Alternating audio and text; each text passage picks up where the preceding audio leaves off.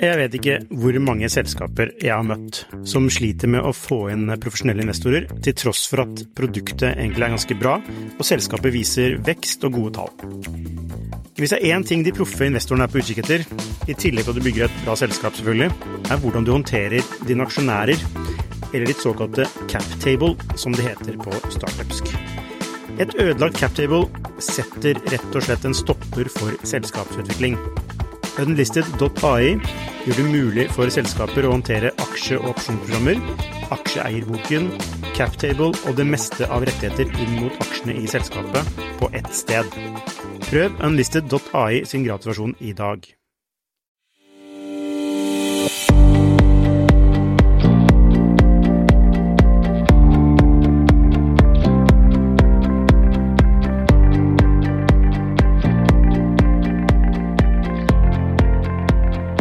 Hei og velkommen til Skifters podcast. I dag har vi med oss Lars Johan Bjørkvold, som er tidligere Chief Commercial Officer i Zeneta, men nå gründer og dagleder i Scaleup XQ, og dere hjelper startups med å akselerere salget. Eller hva, Lars Johan?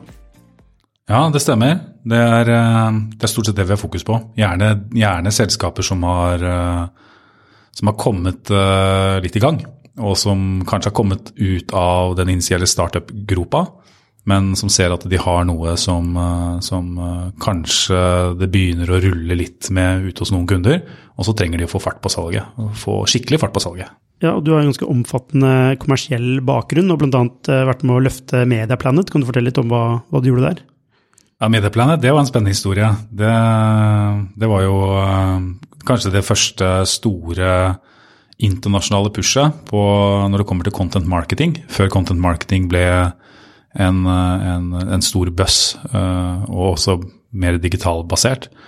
Så Mediaplanet var et knippe smarte svenske gründere som skjønte det at de kunne drive med nisjepublikasjoner og distribuere nisjepublikasjoner ut med dagspressen. Så man leide seg rett og slett plass i Dagens Næringsliv og store andre, gjerne industriaviser. Og så lagde man sånn ekstremt smale nisjede publikasjoner, 50% cirka redaksjonelt innhold, og så solgte man annonser til relevante annonsører. Så jeg kom inn der, nå var vi en håndfull mennesker. Første gruppen som ble ansatt på første kontoret utenfor Sverige, her, det var det i Oslo, som var liksom et testmarked på om dette kunne fungere internasjonalt. Og skulle vel egentlig bare inn og jobbe mer i salg, men noen få måneder etterpå så satt jeg med et par nøkler og et Excel-ark i hånda og 7 ansatte og fikk beskjed om at du skal være daglig leder for dette selskapet, og jeg hadde aldri vært noe annet enn daglig leder for meg selv. Og der startet egentlig et industrieventyr. 2,5 år etterpå så satt vi med operative kontorer i 18 land, nesten 400 ansatte, og en helt hinsides omsetning, og kjempegod gevinst også. Og jeg hadde fått lov å være med å ta Norge ifra, jeg tror når jeg tok over så var det sånn 7 millioner i omsetning, og på 1,5 år så løftet jeg det til 60 mill. I omsetning, og ganske gode marginer også. Og hadde vi nesten 40 ansatte, så vi gikk fra, jeg tror det var 6 ansatte til 40 ansatte på 2,5 år. Så det var en interessant reise. Ja. Og lønnsomhet hele veien. Ingen investorer, alt var finansiert av salg. Som du har gjort det i gamle dager?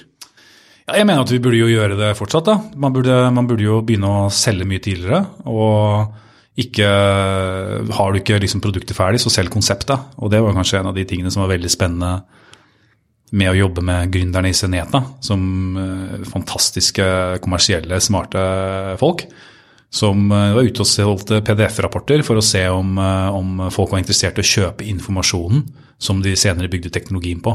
Så det finnes mange måter å verifisere en idé på, men konseptsalg, ta liksom inntektene før du egentlig begynner å ta kostnadene, det er jo en gammel no-brainer. Det er sånn lean startup før lean startup?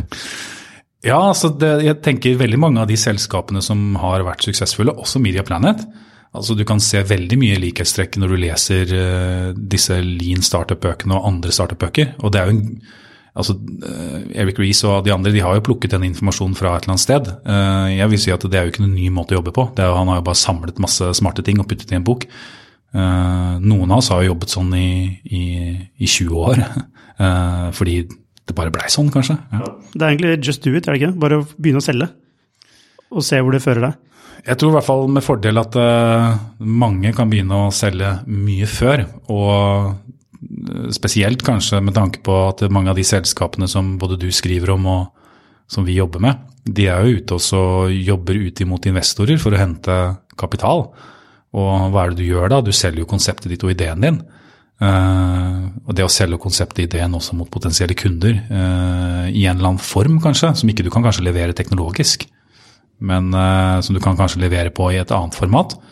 Do it as soon as possible. Ja, og du må jo også selge det inn til eventuelle co-founders også. Altså det jo salg hele veien egentlig, å bygge en startup eller bygge et selskap.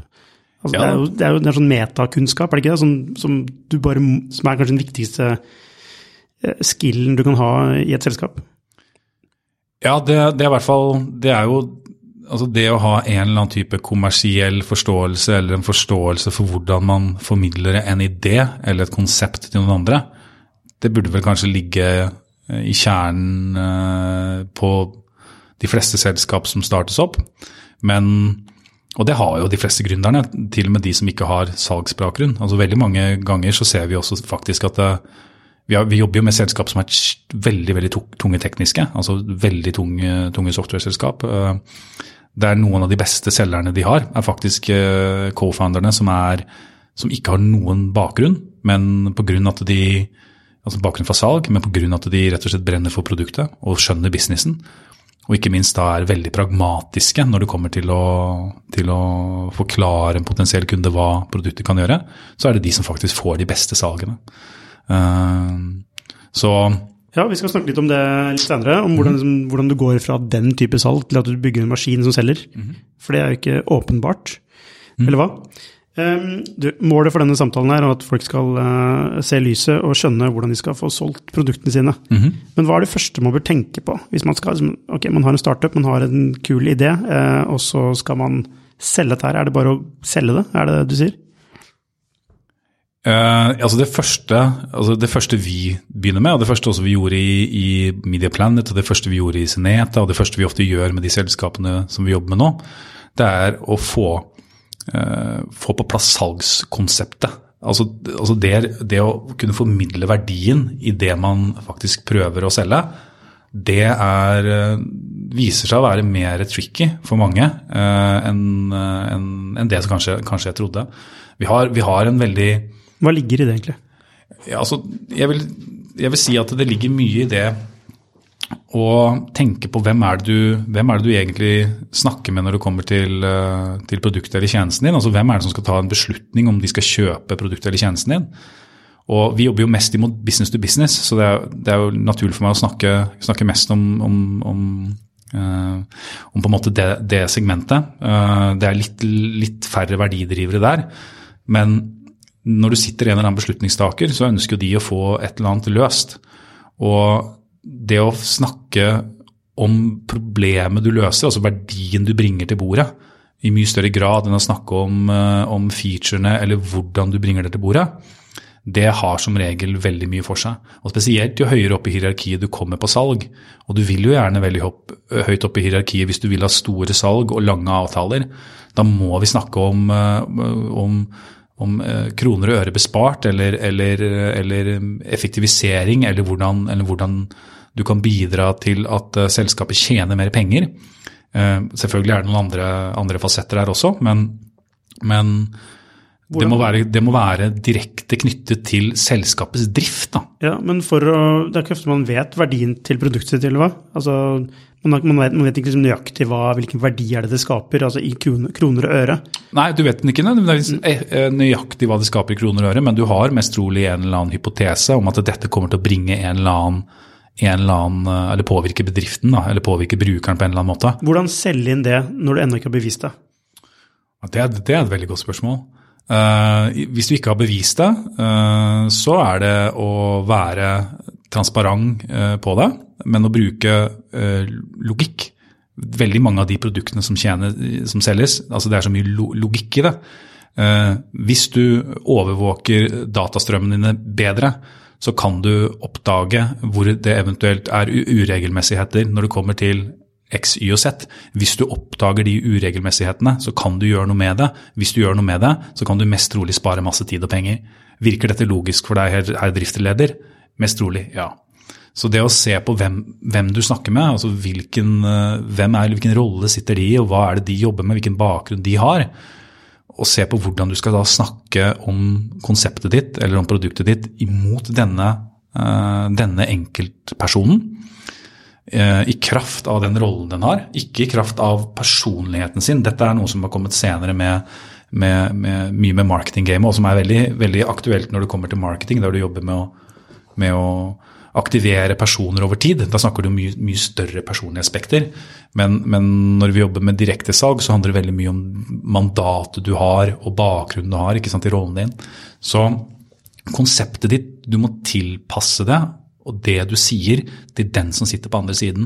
Så snakke med noen som har en 8-4-jobb, som har ansvaret for et lite område, kanskje sine egne arbeidsoppgaver alene, vil være noe helt annet enn å snakke til en avdelingleder, eller til å snakke av noen som leder en hel bedrift. Og det det ikke så veldig mange som faktisk gjør forskjell på. De har gjerne en presentasjon som de bruker til alle, en måte å presentere det på som de bruker til alle, og det fungerer ikke så veldig godt hvis du skal selge til forskjellige roller. Så du må ha riktig budskap til rett person?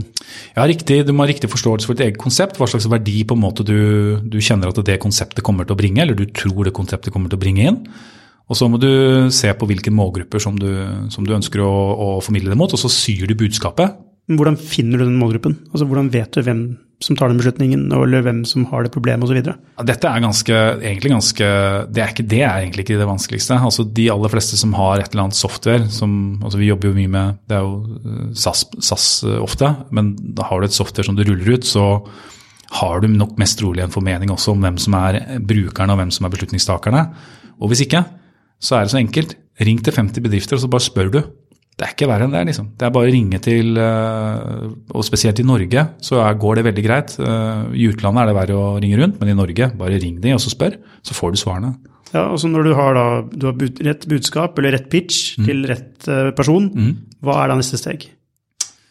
Ja, hvis du har rett, du tror du har rett pitch i hvert fall, altså du jo ikke helt sikker, men du har liksom begynt å lage individuelle pitcher mot målgruppene du henvender deg mot, gjerne 2-3 ulike målgrupper, men 2-3 ulike roller som du forbereder deg på.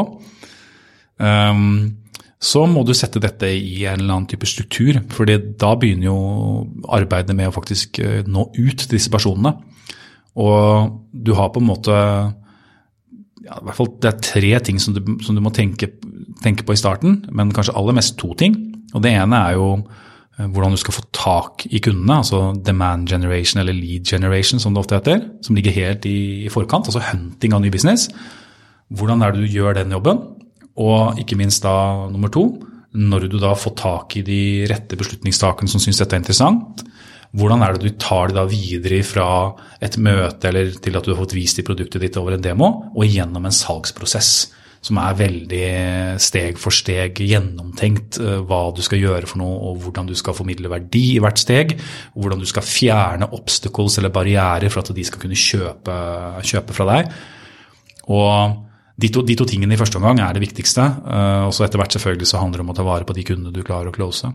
Jeg vet ikke hvor mange selskaper jeg har møtt som sliter med å få inn profesjonelle investorer, til tross for at produktet egentlig ganske bra, og selskapet viser vekst og gode tall. Hvis det en ting de proffe investorene på utkikk etter, i tillegg til at du bygger et bra selskap selvfølgelig, hvordan du håndterer dine aksjonærer, eller ditt såkalte cap table, som det heter på startupsk. Et ødelagt cap table setter rett og slett en stopper for selskapsutvikling. Unlisted.ai gjør det mulig for selskaper å håndtere aksje- og opsjonsprogrammer, aksjeeierboken, cap table og det meste av rettigheter inn mot aksjene i selskapet på ett sted. Prøv Unlisted.ai sin gratisversjon i dag. Hvordan, altså frontrunner-biten da, hvordan organiserer man, hvordan går man frem for å få opp et sånt rigg? Det handler mye om, i starten så handler det om å bygge opp en massiv pipeline, og det vil si altså en massiv pool av potensielle interesser. En svær liste med folk som du kan ringe. Ja, du trenger ikke nødvendigvis å ringe, det også, men du må nå ut til dem. Så det første at du begynner å bygge prospekteringslister, og dette kan enten gjøres manuelt, hvis at du har tilgang på steder der du kan hente ut data. I Norge er det egentlig ganske greit, og så har du noe software som kan hjelpe deg. Og så er det LinkedIn som veldig mange bruker i internasjonalt salg, der du har også software som kan hjelpe deg og støtte deg og bygge lister ut ifra LinkedIn. Så mye handler om å få på plass liksom de rette prospekteringslistene, og da har du allerede på en måte satt opp noen kriterier som sier at selskapene de må være innenfor den og den type kategorien, så store, så mye omsetning. Kanskje det er andre ting som du mener er viktig for disse selskapene for at det skal øke sjansen for at de skal være interessenter. Og ikke minst så vil du gjerne at de må tikke av de boksene. De må liksom ha sjekket av på visse sånne selskapsmessige kriterier og kanskje være i en eller annen situasjon der de kan ta i bruk et verktøy som det du prøver å selge dem. Og så er jobben din egentlig å ringe til flest eller sende mail og kontakte flest mulig av de for å diskvalifisere alle de som ikke er klare for å kjøpe av deg. Og jobben din er egentlig den frontrun-jobben, det er diskvalifiseringsjobb. Men folk er jo generelt skeptiske til noen som tar kontakt for å selge noe. Nei, det er jeg ikke helt enig med deg i. Men det er nok flere som er skeptiske enn som ikke er det. Altså det kan ikke bare forvente at det blir et møte ut fra hver telefon, ikke sant? Nei, det er riktig. Du har jo noen metrics her som selvfølgelig du ønsker å måle over tid. Du ønsker jo å se på konverteringsraten din og så videre. Ja, men hvordan kan du høyne konverteringsraten? Hva er den beste approachen når du ringer til noen eller tar kontakt med noen for å få dem faktisk interessert i produktet ditt? Ja, det er flere måter å gjøre det på. For det første så vil jeg si at det aller beste stedet å starte er jo å ta utgangspunkt i at ingen er interessert i produktet ditt. Derfor så må du kontakte veldig, veldig mange for å finne den ene. Så volum av nok kontakter hver dag er kjempeviktig. Nummer 2 er at du må kontakte de i et strukturert format. Så det du setter opp ofte er en salgssyklus, eller litt avhengig av hvilke verktøy du bruker, så kalles det ulike ting, men det egentlig betyr en trinn for trinn måte å henvende deg på. Og det kan være noe så enkelt som at du dag 1 sender en mail. Dag 2 følger du opp på en LinkedIn, kanskje legger de til på LinkedIn som en kontakt. Dag 3 kanskje du ringer de. Dag 4 gjør du noe annet, og i løpet av kanskje 20 dager så har du kontaktet vedkommende i den bedriften 6-7 ganger med litt ulike innfallsvinkler og kanaler for å se om du kan få tak i de. Veldig korte beskjeder, ikke lange mail, veldig korte beskjeder som sier noe sånn som at hei, jeg ser etter en person i virksomheten din som har ansvar for dette området. Jeg kan tenke meg at det kanskje er deg, men hvis ikke det er deg, så kanskje du kan henvende meg videre til noen andre. Grunnen til at jeg vil snakke med vedkommende er at jeg har XYZ-produkt som jeg tror kan være en veldig bra match for deres virksomhet, og jeg skulle gjerne bare sett om det er riktig. Jeg skulle bare snakket med deg 5 minutter for å se om faktisk det er noe mutual interest her. Ikke noe hard selv. Du har egentlig lyst til bare å avdekke om det kan være potensiell business for dere. Ja, for du vil jo egentlig ikke ha et møte med noen som er irrelevante. Helt riktig. Så jobben til den som sitter i front, det har vært mye fokus, spesielt kanskje i Norge. Jeg har sett en del sånn skriverier, og det er mye prat også i salgsmiljøene, at det er veldig mye fokus på møtebooking. Men jeg synes at det er liksom sånn litt sånn bortkastet tankesett da. Vi er ikke interessert i å booke flest mulig møter. Vi er interessert i å booke kvalitative, best mulig møter. Og ja, det må ligge forventninger til et antall møter du skal ha per måned, men de må også være riktig kvalitet. Og det skjer dessverre sjelden da. Man bare kaster inn alt mulig rart, og så sitter det noen da som skal jobbe med salg i kanskje fase 2, som kanskje ikke er den samme personen som har booket disse møtene. Og så bruker man masse tid på å holde møter med selskaper som egentlig ikke kommer til å kjøpe uansett. Ved å kalle det møtebooker, så tillegger man det en viss type assosiasjon som egentlig man ikke burde til den rollen, fordi det er egentlig en veldig viktig rolle for å Kjempeviktig. Få en kvalifisert lead, så det vil jo spare bedriften for masse ressurser hvis man får relevante leads da, versus... Ja, så er det en diskvalifiseringsjobb Det er ikke faktisk en push-jobb. Det er høyaktivitetsjobb, men det er en mye mer pull-jobb, at du jobber med å snakke med folk og egentlig avdekke interesse, og ikke pushe noe ned i halsen på folk som ikke de kommer til å kjøpe uansett. Og da forstår jeg slik at den rollen kan du ikke bare gi til hvem som helst. Altså det er kanskje en senere person, jeg vet ikke, det må jo være en person som virkelig forstår produktet, og ikke bare noen tilfeldig innleid selger som skal gjennomføre salg. Jeg vil si at du må ha en viss type salgsledelse. Det er kanskje det som er viktig da. Og faktisk er ikke denne første delen av jobben er ikke så veldig vanskelig. Vi bruker alltid helt nyutdannede på den jobben. Akkurat nå så bruker vi faktisk folk som i tillegg går på skolen, så de er kommersielle interns hos oss, så de gjør det ved siden av å gå på entreprenørskapsstudiene, for de ønsker å lære seg hvordan de skal jobbe med salg. Og jobben er egentlig ganske enkel, men du må være god til å prate med folk, du må være god til å kommunisere, du må ikke være en overselger som bare høsler og pusher. Men du trenger ikke ha noen bakgrunn fra salg fra før. De må bare læres opp godt, egentlig coaches godt. Og hvis du kommer fra en eller annen bakgrunn der du i tillegg har litt salgserfaring, så er jo det selvfølgelig veldig bra. Men denne førstelinjejobben, det er som regel ikke en jobb som de aller fleste sitter i superlenge. De sitter kanskje et par år i den jobben før de går videre. For det er også en veldig, veldig fin måte å lære seg masse om produktet på, for du vil lære deg tonnevis av produkt underveis. Du snakker med så mange kunder, ikke sant? Ja, men la oss si du er en startup, og nå skal du begynne å få fart på salget, og da tenker du at jeg ansetter en salgsdirektør fra et stort selskap som har lyst til å jobbe i en startup. Er det riktig? Ja, så noen ganger er det jo riktig, men jeg tenker man alltid burde stille seg følgende spørsmål når man får noen fra veldig etablerte selskap, og som kanskje har sittet med gode jobber. Hva er motivasjonen deres for å bytte? Er det slik at de egentlig er i ferd med å miste jobben sin? Er det slik at de egentlig ikke gjør det så bra der de er? Det er veldig vanskelig for meg å tenke meg at det er en stor mengde salgsledere som sitter i veldig godt etablerte jobber med gode lønner som du har hvis du jobber med salg, og er suksessfull, som har lyst til å gå og jobbe med en startup der ingenting er strukturert og alt er kaos. Så det er liksom første, hva er motivasjonen? Det må man spørre seg. Nummer 2 så er det jo slik at det er veldig mange av de som kommer fra etablerte virksomheter, der er allerede rammeverkene og strukturene, det har blitt skapt over tid. Så de har aldri kanskje vært med å sy sammen noe som helst. De har aldri banket opp noe fra begynnelsen og fått det til å funke. Og hvordan i all verden skal de vite hvordan de skal gjøre det da?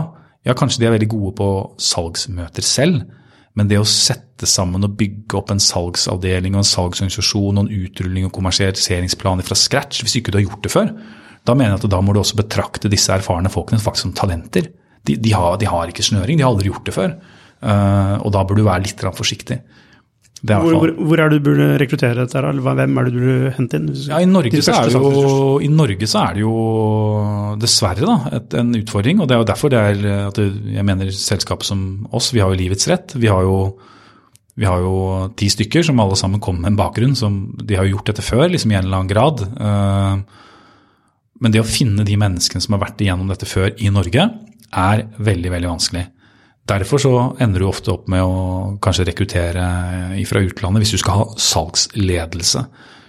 Og da må du være villig til å betale, for de norske salgsledelseslønninger, de er helt off. Du kan ikke liksom sammenligne det med hvordan en god salgsleder vil jo trekke inn masse penger til virksomheten din hvis at de gjør en jobb riktig, og da fortjener de ofte å ha veldig godt betalt. Stikker du til USA eller til og med bare til Tyskland eller et eller annet større marked, og så skal du ha en eller annen VP Sales eller en eller annen salgsdirektør. Altså, du ryker på et eller annet sted mellom 1,5 til 2,5 millioner kroner i utgifter, liksom. Og det må du være klar over at det koster seg, og hvis ikke du da kan gi de cash, så må du gi de equity på en eller annen måte. Det må være en oppside der. Og er du ikke klar for å ta den kostnaden, så er du kanskje ikke klar for å skalere salget ditt, for da kommer du til å få andre ansatte som aldri mest trolig kommer til å skalere for deg uansett. Nettopp. Så, men hvis du da ikke har råd til å ansette eksternt og ikke råd til å bruke dere, hvem skal man ansette? Ja, altså hvis du ikke har råd til å ansette eksternt, og du ikke har råd til å bruke sånne som oss, eller lignende selskaper, for det er jo ikke bare oss som passer til disse selskapene, selv om vi selvfølgelig passer veldig godt. men jeg tenker at da burde du først stille deg spørsmål om du er klar for å bygge opp. Altså jeg mener det er vær realistisk. Still deg spørsmål, er du egentlig klar for å skalere opp salget ditt? Og hvis du mener du er klar for det, og du ikke har økonomien til å investere inn i det, da er du jo ikke klar for det da. Det å skalere opp salg, det koster penger. Hvis ikke du har muligheten til å sette av en god del 100 000 og kanskje også 1 million eller 2 for å bruke på et halvt års til 1 års perspektiv, litt avhengig av hvor du skal, så er du ikke klar for å skalere opp salg. Da må du bare stikke fingeren i jorda, så må du enten få deg funding, hvis at du mener at det at du kan vise det såpass mye traction, eller at du har såpass bra produkt, at det er veien å gå, eller så må du gjøre det selv. Og det har vi jo sett gründere som har gjort. Altså, vi har jobbet med selskaper som har sittet i sånne brekningspunkter der du er i ferd kanskje med å gå tom for penger, men du har allerede traction. Du skal gjerne kanskje hente noen nye penger, men du har ikke de rette vekstratene. Der gründerne, selv om ikke de på en måte har jobbet med salg til daglig, har satt seg ned, og så har de bare satt av tid i kalenderen, 2 timer hver dag, banke telefoner, sende ut mail, booke inn og gjøre alt salget, og i løpet av en måned så har de snudd hele virksomheten. Ja, men det er jo ikke noen varig løsning at gründerne sitter og selger. Nei, men det du gjør da, at du får en verifikasjon på at dette faktisk funker, og du får de metricsene du trenger for å gå inn og kanskje hente de pengene du trenger, og da kan du ansette folk for å erstatte deg selv. Men er det kanskje ikke det man burde gjort fra starten da? Jo, som gründer? Det burde man sikkert ha gjort veldig mange ganger. Men utfordringen er jo at det er jo selvfølgelig ikke alle som er skrudd sammen med den interessen, at de synes det er gøy. Og da stikker man gjerne mer i produkt- og tech-verden. Kan man ta seg råd til å synes at det ikke er gøy? Altså, det er jo, du må jo få businessen til å funke. Du kan bare, nei, det synes jeg ikke er noe gøy, så det gidder jeg ikke gjøre. Du kan liksom ikke ta seg råd til det, kan du? Det er... Altså, du er enig med? Ja, jeg vet det. Jeg tenker at hvis vi tenker sånn, så vil vi ikke få noen nyskapning, liksom. Altså, vi må jo tenke at veldig mye av de knallgode ideene som kommer ut, de kommer jo ut fra folk som er høyst spesialiserte, de er kanskje tung teknologisk kompetanse. Det er ikke sikkert at de har den største interessen for å fly og banke dører, men at de likevel sitter og bruker fryktelig mye ting på å knekke sammen et produkt, og de bootstrapper, de tar ikke ut lønn, de sliter liksom, for å komme seg over den første kneika. Det synes jeg det skal være lov til. Og så har vi jo, det er jo det engleinvestering er til for også, for å bære de initielle kostnadene, men jeg synes kanskje at man med fordel kunne kanskje fått med seg noen med kommersiell erfaring, eller at man valgte å gå og gjøre noen piloter, eller gå litt tidligere ut til kunder med eksisterende team, litt tidligere. Altså man starter rett og slett litt før. Ja, det tror jeg man med fordel kunne gjort. Ja, topp. Men du skiller på dette med sånn gründersalg, og da overgangen til at man bygger en salgsorganisasjon, som står egentlig litt på egne bein. Hva er det mange gjør feil der? Ja, altså det jeg tenker, nummer 1 er jo det at man kanskje har drevet salg som gründer, og når man er gründer, så tar man seg friheter. Gründerne kan selge på alle mulige måter. Hvis du plutselig får en eller annen ansatt, eller får med deg en på teamet ditt som skal jobbe med salg, de kan ikke selge sånn som du som gründer kan, fordi de kan ikke ta seg til rette på samme måte. De har jo ikke samme idé, eierskap, prosjekteierskap og så videre. Så jeg tenker den første fella mange går i er at man ansetter en selger, og så tar man med seg den selgeren inn og salgsmøte med en gründer, så tenker man at det er den måten man lærer opp den personen på, og så slipper man den personen løs, og så tenker man at alt dette skal gå bra. Og det går nesten aldri bra. Selv om det er en god selger, så går det nesten aldri bra. For den selgeren, den vil jo gjerne ha noen mer konkrete produkter som er pakketert, med noen konkrete prisingsplaner som er enkelt å kommunisere. Og det kan gjerne være sånn at de har i kapasitet av å være selgere egenskapen til å sette sammen disse tingene selv, men ofte så er det sånn at gründerne kanskje ikke er interessert i å være en del av det, for de skjønner kanskje ikke viktigheten av struktureringen av produkten og altså produktpakketeringen og prisingen og struktureringen av informasjon og sånne ting. Man begynner å heller si sånn, nei, men bare begynne å kontakte folk. det haster å få inn penger. Ja, det haster å få inn penger, men du burde kanskje bruke 1 til 2 uker først på å forberede det ordentlig, og så begynne å jobbe mye mer kirurgisk ut i markedet, og kanskje mye mer kvalitativt, enn å sette for mye krav på at nå skal vi bare komme i gang så fort som mulig. Ta sikter du til den prosessen vi snakket om i stad? Ja, det I hvert fall en del av den prosessen. Det er jo flere elementer av den prosessen også, men ja, absolutt at man gjør noe av den jobben I hvert fall. Det ikke sikkert man har kvalifikasjoner for å gjøre alt for å bygge liksom en komplett salgsplattform, men en minimum av bygge en pipeline av relevante leads. Relevante leads med relevant kommunikasjon, man setter opp en prosess, man får seg et lite mini-CRM-system. Det har blitt så billig I dag liksom, at det bare dumt å ikke ha et CRM-system fra starten av, så ikke at du får strukturert kommunikasjonen din. Koble opp systemet med innboksen din, lage de initielle liksom, tilbudsmalene, lage de initielle mailene. Bare få sånne ting alt som du kan gjenbruke. Det bare å lage det en gang, I stedet for at du skal sitte og lage det individuelt gang for gang. Så et tips her å standardisere og pakketere. Gjøre det så enkelt, så enkelt og mulig. Altså det ikke blir sånn der salg med mye tilpasning. Ja, så du kan gjerne tilpasse de ulike tingene, men kjernen I det bør være ganske lik, så kan du heller skrive om visse avsnitt I en mail, eller du kan skrive om visse avsnitt I en PDF, slik at det passer kunden bedre, men at du alltid har på en måte skjelettet da, mer eller mindre klart, med kanskje noen illustrasjoner av hvordan ting ser ut, og det er bare å ta noen skjermdumper, det trenger ikke å være så fancy, men å bruke litt tid på det I starten, det kan være veldig gunstig. Så de tips til gründere å bruke tid på å, sammen med den selgeren da ansetter, sette opp dette systemet, bygge pipelinen, altså gjøre det enklere å lykkes som selger. Ja, og det jo det som ofte der det skorter, fordi så lenge du ikke en gründer med kanskje kommersiell bakgrunn selv, så selger du jo bare det du har, og du selger på den måten du gjør, og du kanskje vant til å høsle på alle mulige måter bare for å få ting til å gå rundt. Det nytter ikke når du skal skalere opp eller få andre til å jobbe, for andre mennesker vil gjerne ha noen rammer å følge, for det gjør hverdagen trygg. Så det å være en god sparingspartner og tenke at du skal faktisk overlevere masse informasjon til dette mennesket, og gi det mennesket litt tid til å få satt opp et eller annet struktur, et lite minirammeverk I hvert fall. Om ikke de vet hvordan, så kan de jo bare å lese en enkel bok, enten Predictable Revenue eller From Impossible to Inevitable. Altså det sånne enkle bøker som forklarer deg. Av Aaron Ross. Aaron Ross en bra fyr på B2B. Jason Lemkin. Ja.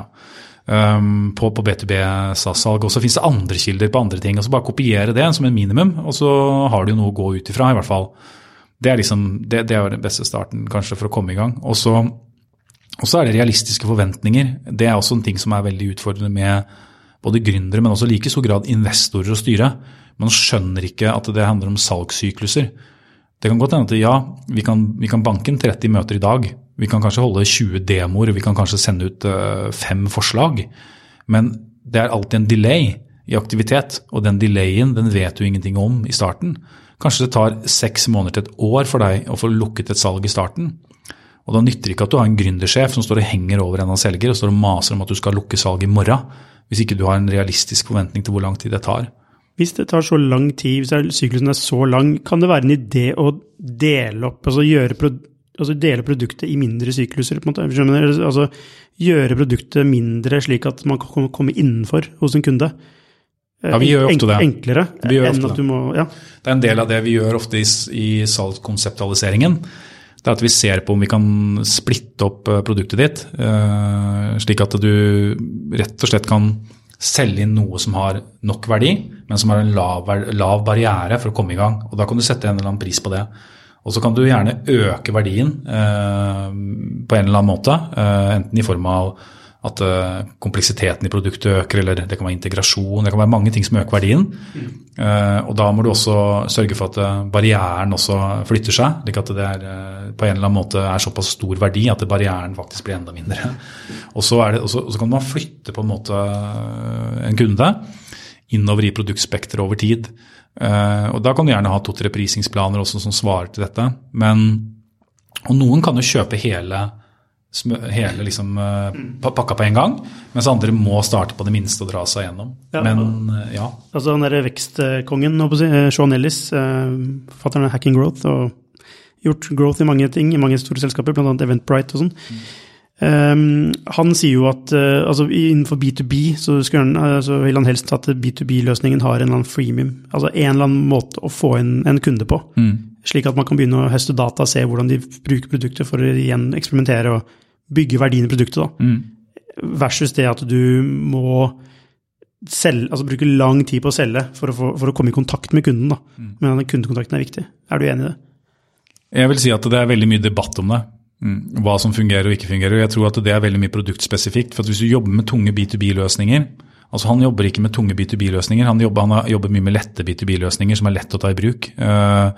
Og da er det selvfølgelig slik at yes, it makes sense. Vi jobber med ganske tunge, kompliserte B2B-produkter, der det ikke makes sense i hele tatt. Du må gjøre dype implementasjoner, integreringer, du må gjerne ha onboarding-program for ansatte hos kunden. Og da fungerer ikke det helt, at da er det faktisk omvendt.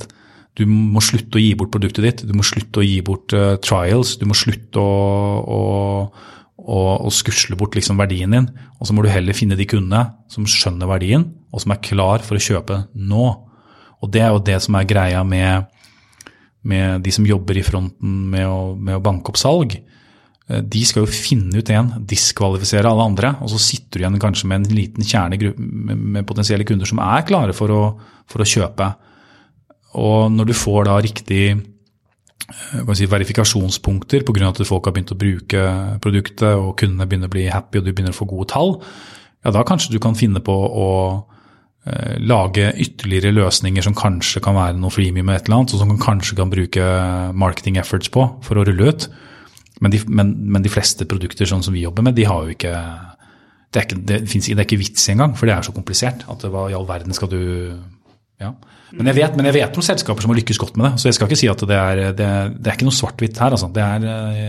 Noen ganger så er det make sense, men jeg tror kanskje det som er viktig, er at vi må se på selskapet og produktet, og kundene som det skal bruke produktet, case by case. Det er ikke noe sånn one formula fits all. Det er mange gode approacher, som på en måte er dokumentert gode approacher. Det er struktur og growth hack marketing, og det er mange sånne approacher. Men vi må jo finne ut hvilken av disse approachene og kanskje metoderammeverkene som passer til hvert case, og så må man sette sammen de på riktig måte. Og hvis ikke du har på en måte et skjelett å henge det på da, som du henger, liksom, der du henger disse metodene på som knagger egentlig, så faller det. Så veldig mange løper jo rundt og bruker veldig masse forskjellige metoder, men så har de ikke klart å sy det sammen i en helhetlig prosess, og da nytter det heller ikke, da blir det bare kaos. Ja, du snakket litt om den der overgangen, altså crossing the chasm, basert på samme bok. Hva betyr det? Hvorfor er det viktig med tanke på salg? Det var et veldig stort spørsmål. Jeg skal se om jeg kan gjøre det til et lite svar. Egentlig så betyr det, altså crossing the chasm handler egentlig om hvordan du onboarder, eller hvordan brukere onboarder seg selv inn i en produktsfære, der man introduserer noe nytt inn i markedet. I dag så er det jo slik at de færreste introduserer jo noe helt nytt. De introduserer gjerne noe som er konkurrerende med noen andre, så du har jo som regel brukere der ute og kundegrupper der ute som allerede mest trolig er modne til å ta i bruk produktet ditt nå. Så du kan gjerne si at de som er modne nå, det er jo de du er interessert i å finne. Og så må du jo ta en liten kikk på markedet ditt, og så må du tenke deg at er det slik at ideen min er så revolusjonerende at de som er modne nå er en veldig, veldig liten målgruppe, så må jeg finne de, og så må jeg bygge noe rundt de, og når jeg da skal rulle det ut i det store massemarkedet, så må jeg bestemme meg for den approachen jeg skal ha før jeg setter i gang. De fleste hvis du tenker at du har et marked som er tidlig marked, man sier at det tidlig markedet for hvert produkt er et sted mellom 3-10% av totalmarkedet ditt. Hvis du jobber inn mot tidlig markedet, så vil jo det etter hvert bli depletet. Det stopper jo av seg selv. Det blir jo liksom tomt for tidligmarkedfolk, så de mailkampanjene, de telefonkampanjene, alt det du gjorde i starten, enten det er marketing eller hva som helst, plutselig så vil du se at det begynner å falle i vekstkurvene. Og da burde du begynne å ringe noen varsellamper. Spesielt også når du jobber med utgående salg. Plutselig så har du ikke flere å ringe til, liksom, eller kontakt på mail. Og det burde du egentlig se lenge før at det skjer. For hva det som skjer da når ikke du har liksom mer igjen i potensiell kundemasse? Da begynner jo ting å falle, vekstkurvene faller, og du på vei til å oppleve det som ofte refereres til som the chasm. Du faller ned i en liten grop som det kan være veldig, veldig vanskelig å klatre ut av. Derimot, hvis du vet at den gropen kommer til å komme, for den gjør det stort sett for alle, så kan du begynne å planlegge for det lenge før. Så begynner jobb imot tidligmarkedet slik som du ville ha jobbet mot massemarkedet, mer strukturert, begynner å se etter nye segmenter, nye land å jobbe i, lenge før du går tom for det du jobber med nå, slik at du kan tappe inn på de 97 til 90% da, av det markedet som egentlig kommer til å bære inntektene dine frem i tid. Og ofte så det sånn at de som i tidligmarkedet også dårligere betalere, fordi de jo entusiastiske og ivrige og kanskje til og med startups, tidlig faseselskap, mens de som liksom de store betalingsvillige jo store brukerne med masse ansatte og store konsern, og de ligger jo litt lengre ned i kjøpssyklusene og ut i massemarkedet. Så det chasm en utfordring, og veldig mange ganger, eller utfordring for mange, og veldig mange ganger så det jo slik at man dessverre merker det for sent. Man ser at man får ikke helt ting til på salg, og kanskje salgstallene eller kundekontakttallene begynner å duppe. Og så begynner det å skje oftest når man begynner å gå tom for penger.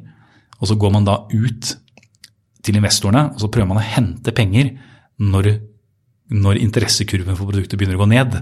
Da, det ikke så veldig bra. Da får man dårlig evaluation. Ja, så du skal egentlig hente penger når du på topp? Ja, du skal ikke hente penger når du på topp, eller på vei på oppover.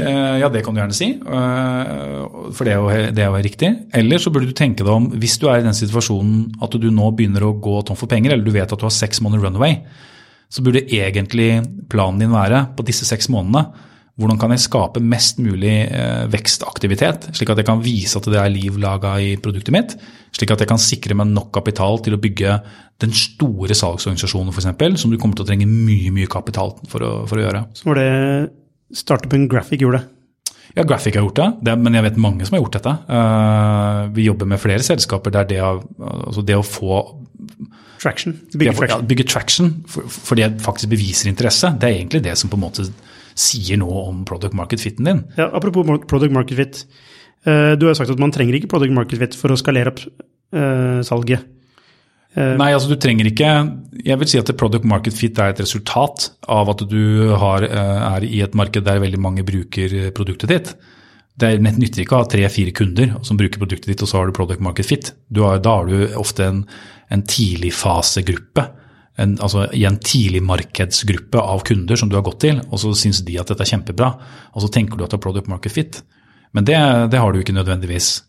Kanskje det har vært varme introduksjoner, og det har vært noen som det mange grunner til at du har fått de kundene, men det i hvert fall ikke kalde kunder mest trolig som du har banket opp helt fra scratch.